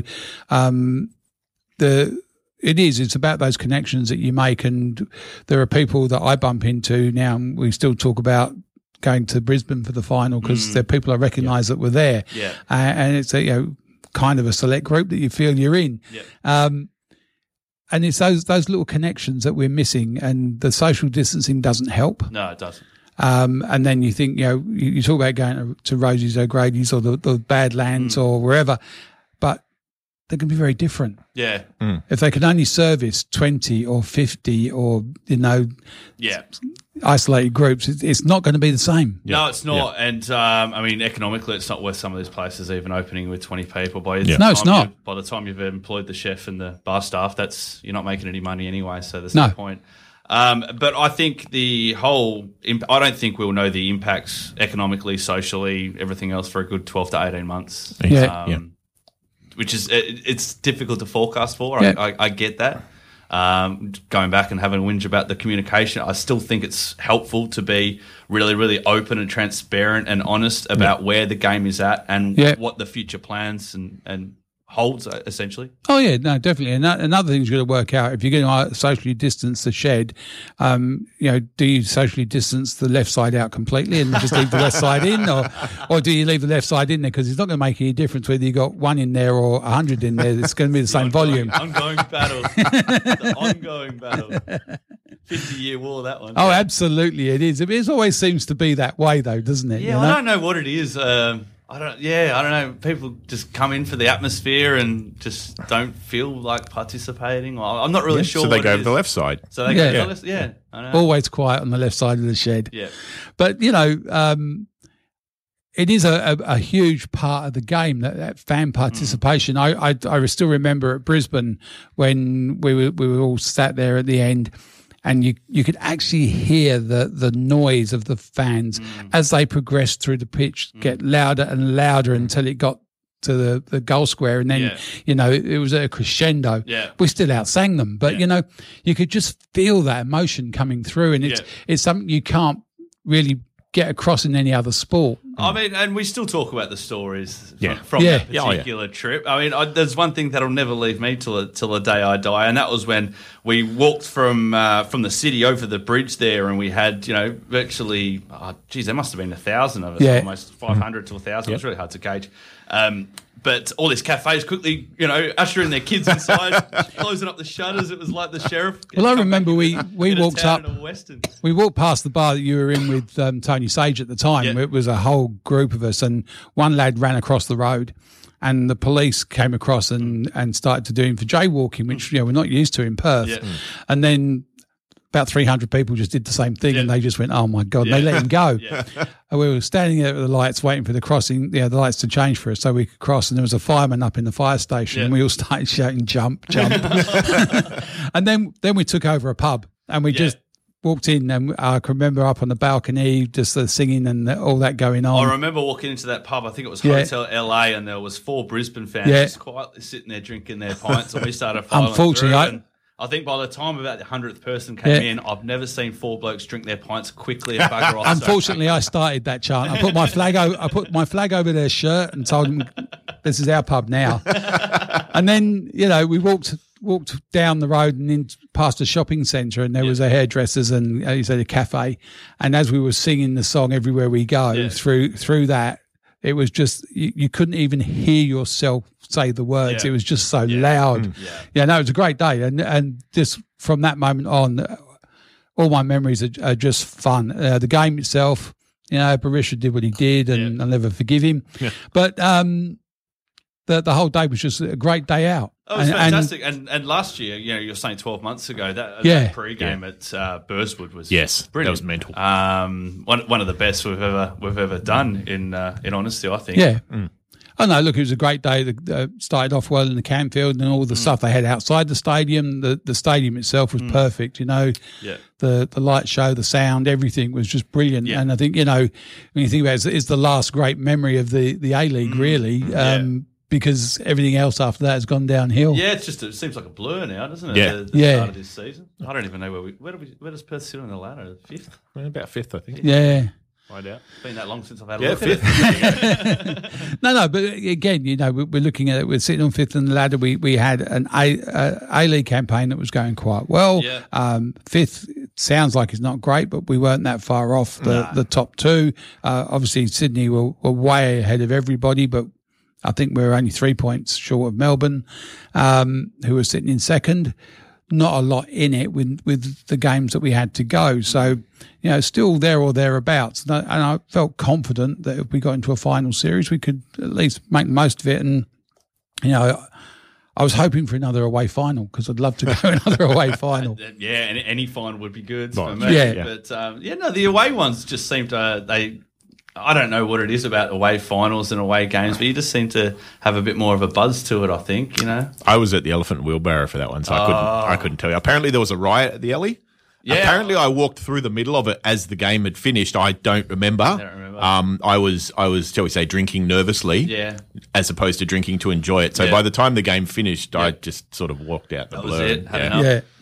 No, and it is. You're right. There is a different feel when you go away to those trips. There is a different feel about the game, and the anticipation levels are completely different. Yeah, they are. Yeah, it's a very, very different feeling. And it's nice to walk through a city where you're not the only team, and to be completely different and identifiable. You get asked all the sorts of stupid questions. Did you fly here? No, we walked. What did you think? And look, it was good fun, but all of that's going to change, and I don't know how we do that. I have, and I take on board what you're saying about the plan and the costs of going back. But I think if we lose the national top league, it's going to be very different. I think maybe what we do need to do is to restructure that top league so it's not as expensive, and maybe that's one of the things that we can do is not to have foreign players in. I noticed that you talk about the ex-Socceroos that have had an opinion. A lot of them are saying bring in some more sides, so bring in another 4 sides. That's not going to reduce cost. No. I guess what it would do too, if you open up this promotion relegation to an open market scenario, I think you would find that the connection between the state league clubs and the A-League would actually, I think people would take more of an interest in the A-League when it's possibly their club that can get up there, have a clear pathway to get up there. Yeah. Oh, look, and I think there's a couple of clubs in Perth that would certainly see themselves as being more than capable of competing and challenging Glory for the A-League spot. So it's not as if it'd be theirs to hand over. And I know Adelaide would be the same. Absolutely. Yeah. And then there's teams and Metro Stars and all those kind of sides. Lots of teams in Melbourne who were the NSL powerhouses who would go, you know what, we can do that as well. Yeah. Yeah, no, it's as I said, I think it's got merit to even look at it and try and suss it out. And I suppose that let's talk about a national second division. We've needed a national second division for a long time. Yeah. And I think, again, very difficult to do with the amount of distance there is, but the opportunities we have with another carrier maybe in the offing to reduce some of those costs. Yeah, I mean, it's. I think that second division is going to be put on hold. Yeah, totally has now. to be It's, now. It's just not viable. But as I said, I really do hope that the powers that be are looking at this as a situation, and the possibilities are really endless if there is a plan put in place with proper procedures. And going back to the Socceroos that have been talking about what's going on and where they've been, obviously some of them have been involved in football locally and helping out with clubs and coaching and commentating and what have you. And then you've got Mark Viduka, who's been in Croatia running a coffee shop and has not once in the time he's been out of the game bought into what's going on in Australia till now. It's interesting, isn't it? And you wonder why now? What's brought these kind of guys back? There was even an article yesterday that Lucas Neal started to have a bit more contact with the guys after Viduka came out and he publicly said that he thought Lucas Neal undermined his captaincy at the 2007 World Cup. At 2007 Asian Cup. Now I was at that Asian Cup, and that was an absolute travesty of a tournament. We were seeing staff and all kinds of shenanigans going on. I'm not going to name names and everything else like that, but basically up to no good, and and there was the proof was in the pudding when we got beaten by Iraq and done in the semis in Hanoi by Japan. Oh no, look, and I think whilst as much as they've been good contributors on the park, some of them have been very quiet in those years. And Lucas Neal's another one who's not been involved in the game in that time, and all of a sudden to chip in as an expert is, to me, a little bit difficult. When you look at what Rob Sherman said when he left, the problems that he had was the individuals and the clubs that were looking for their own self-preservation, the politics within the game, and the when we talk about costs, he couldn't see why we had to replicate the FFA in every single state with the CEO and other staff on hundreds of thousands of dollars when it could all be administered from a central area with the administrative hub just being an administrative body. It didn't necessarily need a CEO and all of the mechanisms of a big business to reduce costs. And when you look at what's happened with Football West lately, they've separated themselves from a number of employees to reduce their costs. So maybe that model is starting to come in and forced on us by COVID. But for me, there is no now clear development line other than the NPL, which we all understand and know is broken. Yeah.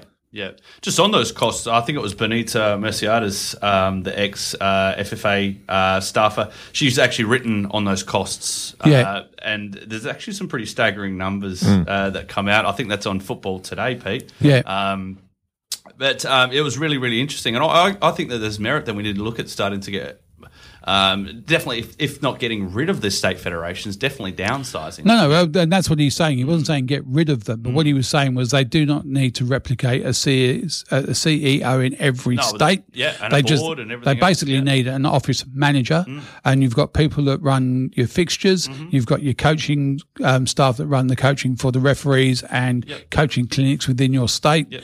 And now with the NPL model, do we really need to be looking at state coaches and a state coaching prospect? If we've got individual clubs who are all running their own academies and people like Perth Glory and UWA and Perth have all done it very well, do you need then to have a separate training body that's run by the governing body?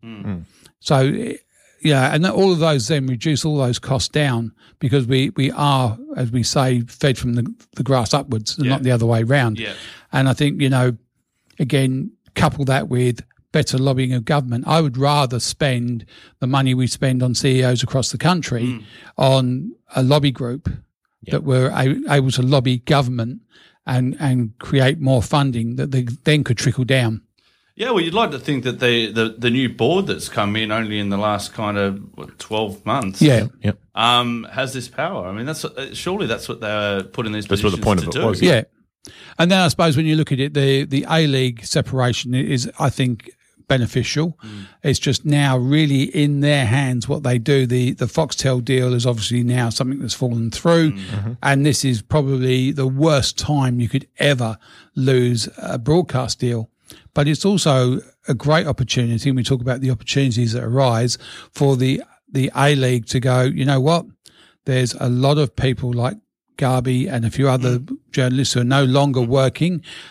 How about we get these guys, put them on our pay scale? We build a product, which we then on-sell to the streaming services or to the TV free to air, but we offer a package which they pay us for. I think that's got merit, and a lot of people have been screaming in hell and saying, "Oh, let's put it on Optus. Let's put it on Optus." Optus don't have a production arm. No, They but take feeds what from I'm saying everyone is else, we so people have are really clear about we that. have a production arm and we sell to Optus. I think that's a brilliant model. Yeah. Or Netflix or any one of the other streaming services who are becoming bigger players within the system. Even Foxtel and having a streaming service that they're introducing as well. Because a lot of people are opting out of that stuff. You know, I'm looking at my Foxtel thinking, why am I paying for a sports package which doesn't support football in any way, shape or form? And I'm not that interested in the other sports. Yeah, I got rid of KO. The only thing I was watching on KO was beIN Sports and the A-League, and there was none of that. So Yeah, so these are all things we've got to consider as we go forward. But I would like to see the A-League get hold of some of these people because, you know, you imagine if you got someone like Simon Hill, who was in charge of your production, he would have all the contacts. You know, you can, in each state, you can employ cameramen. Everyone is freelancing and you can just bring them in. Exactly right. The Someone equipment. like Murray Shaw, ex-Foxtel producer. Absolutely. So you could do all of that, and then I think the NBA did that in America, and that's probably their biggest money spinner. And then the clubs are in charge of their own product and their own promotion. I think that's definitely got merit. Without a doubt. Oh, we've fixed that problem for the FFA. What else have we got?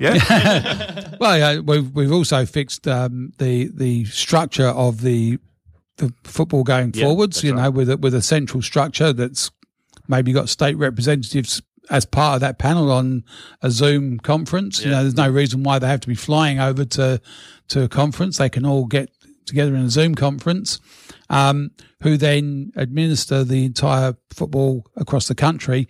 And we have a coaching model which is uniquely Australian. You know, take your Belgians and your Dutch model and your English model and just throw it in the bin. We're Aussies. We take the best from everything. We'll take the strength and the power game that the English have, the guile of the Argentinians, the skill of the Italians, the systematic approach of the Germans. You were going to say the water skills of the Italians. That's possible. Well, look, anything we'll take the best from anything and make it uniquely Australian. And that's the whole point. Australian is not. It's not a pedigree. It's a mutt of a culture, but that's the strength of it. You know, that we take the best from everything, and then we take on anyone in the world, and that's what we've got to be. I don't think that running the Dutch model is great. What do we want to do? We want to breed a national team that gets to finals and loses them. No, we want to get there and win them.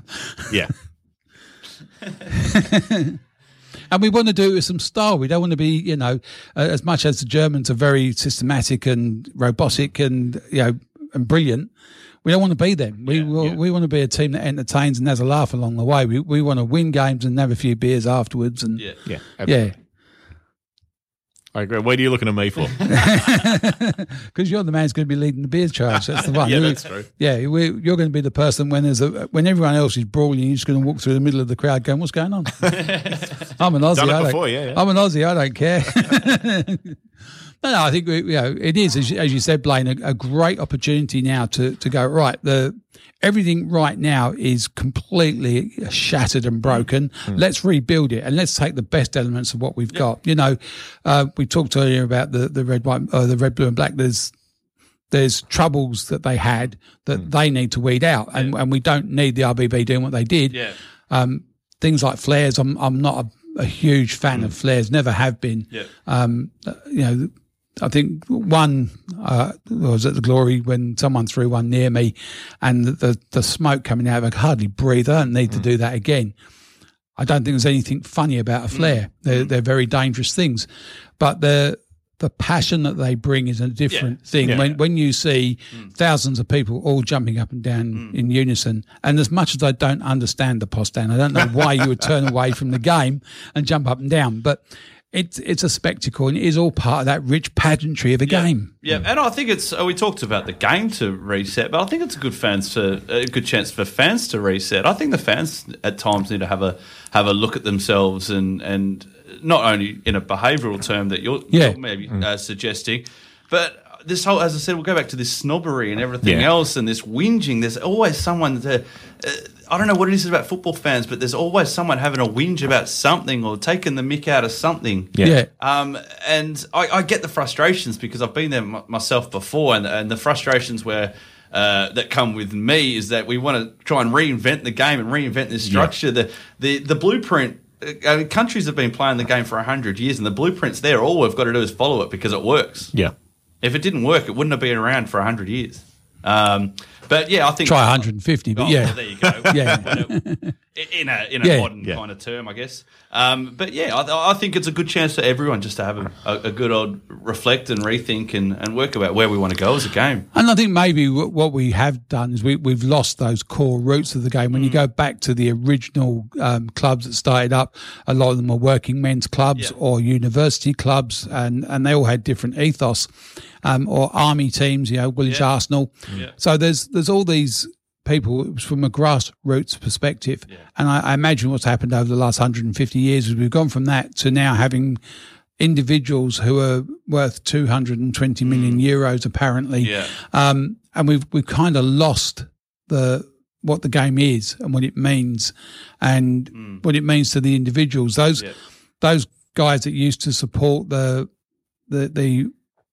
mill sides from UK 150 years ago supported it because that was their town and that was their mill. Yeah. And when they brought in players from Scotland who were professionals, they still had to work in the mill and live in the town and be part of that community. Yeah. And we've lost that community, and the worldwide community now has focused on the top end of town. And, we talked earlier about the fans who don't come from those areas, who follow the big clubs and the Manchester Uniteds, the Liverpools, the Juves, Real Madrid are all universal names across the country, but they're not your local grassroots club. And that's something that you'll always struggle to get in a franchise system. Yeah. You won't get that sense of ownership, that sense of belonging as much as with a proper club structure. Well, I suppose when we look at that, the German sides, a lot of them are owners collectives. They're owned by the fans. Yeah. Well, there's one team, I think Volkswagen own the team, but it's the people who work for Volkswagen who have the shares in the team. Yeah. And it's they're a huge organisation, obviously, but it gives you more of an ownership. And if you are able to invest in Perth Glory, would you? And but with that comes a responsibility. I mean, in a general club scenario, if you had a share of the club, you'd have voting rights as well. So that's right. To make it, and that keeps generally, or it's supposed to keep the balance of power. Yeah. Yeah. But it's not a bad way of doing it, and it returns ownership back to the people. And whilst the majority shareholder, in this case, Mr. Sage, would still have the majority say. He would have the people that were genuinely interested in the club as the other shareholders. And we talk about bringing in people from other countries and they're not interested, or they're looking at it purely from a commercial investment. You'd be looking at it for people who are in it for the love of it and investing in the love, not in the business. Well, I think the last count, the Glory license was about 12 million, was it? Yeah. About 12 million? And even that's probably overstating it. I'd say. Who was that according to? I'm pretty sure Tony Sage came out with that. I'm pretty sure it was about 12 million for the license. It's hard to think when you think back to, say, January and you remember the whole cryptocurrency thing and we were getting sold. I was like, I'd forgotten all about all that. But no, people haven't forgotten about it. Trust me. No, they haven't. Yeah, so look, it is lots of things to come about, but I think, the worst thing we could do with these times is to waste it. Yeah. And 100%. as you said, right at the very start, the lack of communication, leadership direction from FFA down has created problems. At the moment, we've got people who are asked to nominate for leagues they don't know will exist, and from a local perspective, asking players to commit to a league when they don't know what that league even looks like. Come up with a structure. We talked to Gerhard earlier. As system that gets used in Scotland quite a bit. You play 12 games, and then the league splits into top half and the bottom half, and you play off those top half for the championship and the bottom half to see who gets relegated.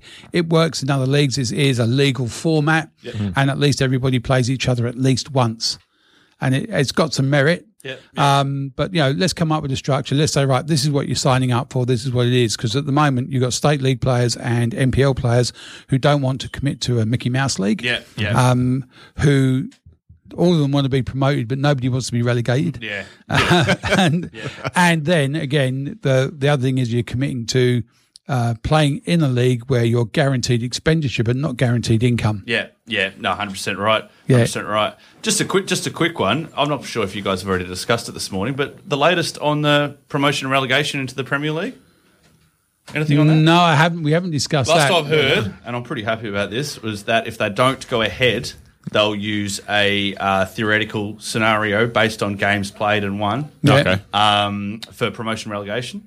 So it looks like Leeds, the way that they're going, Leeds is going to go up. So Liverpool's going to win the trophy.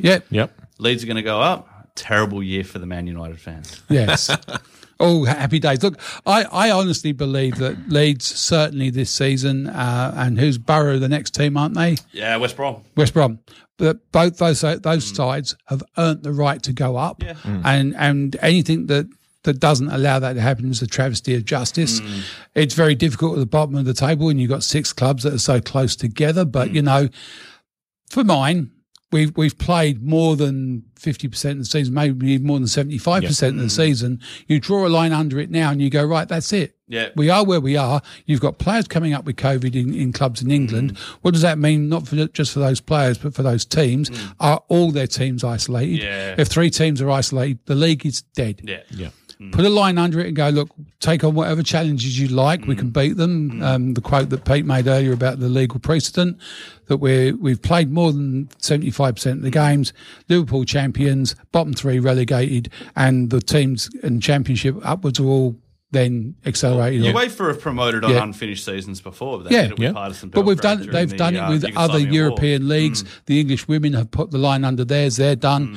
Premier League, for some reason, haven't. So I think, let's close this season out and start working on next season, because the longer this one goes on, the worse. And probably the same with the A-League. It's playing out of hubs, and I think the only reason we're playing out of hubs is to fulfil the TV commitment. Well, they've paid it now, haven't they? So. But that's all we're doing it for. We're not doing it for any other reason. We're not doing it for the fans. We're not doing it for the players. We're doing it for the cash, which now the FFA are saying we're going to keep the majority of. So where's the incentive for the clubs and the players? We're going to take an 80% hit to go and play in a hub just so we can save the FFA.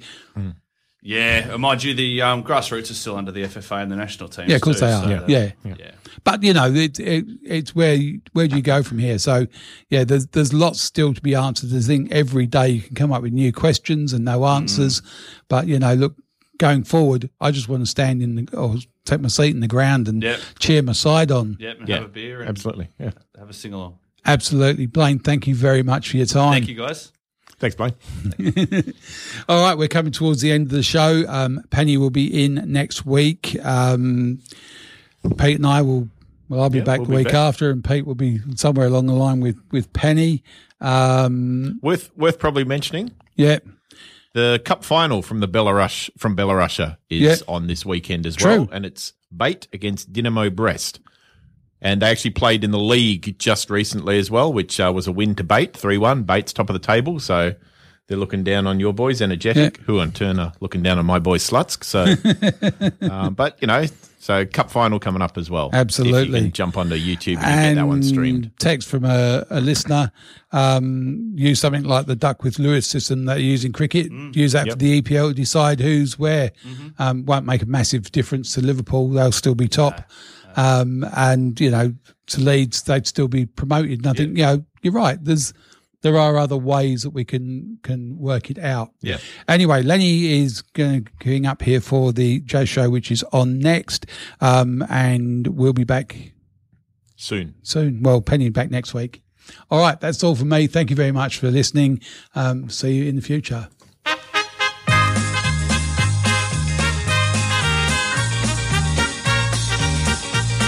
Join us again next week at the same time for the World Football Program on Radio Fremantle 107.9 FM.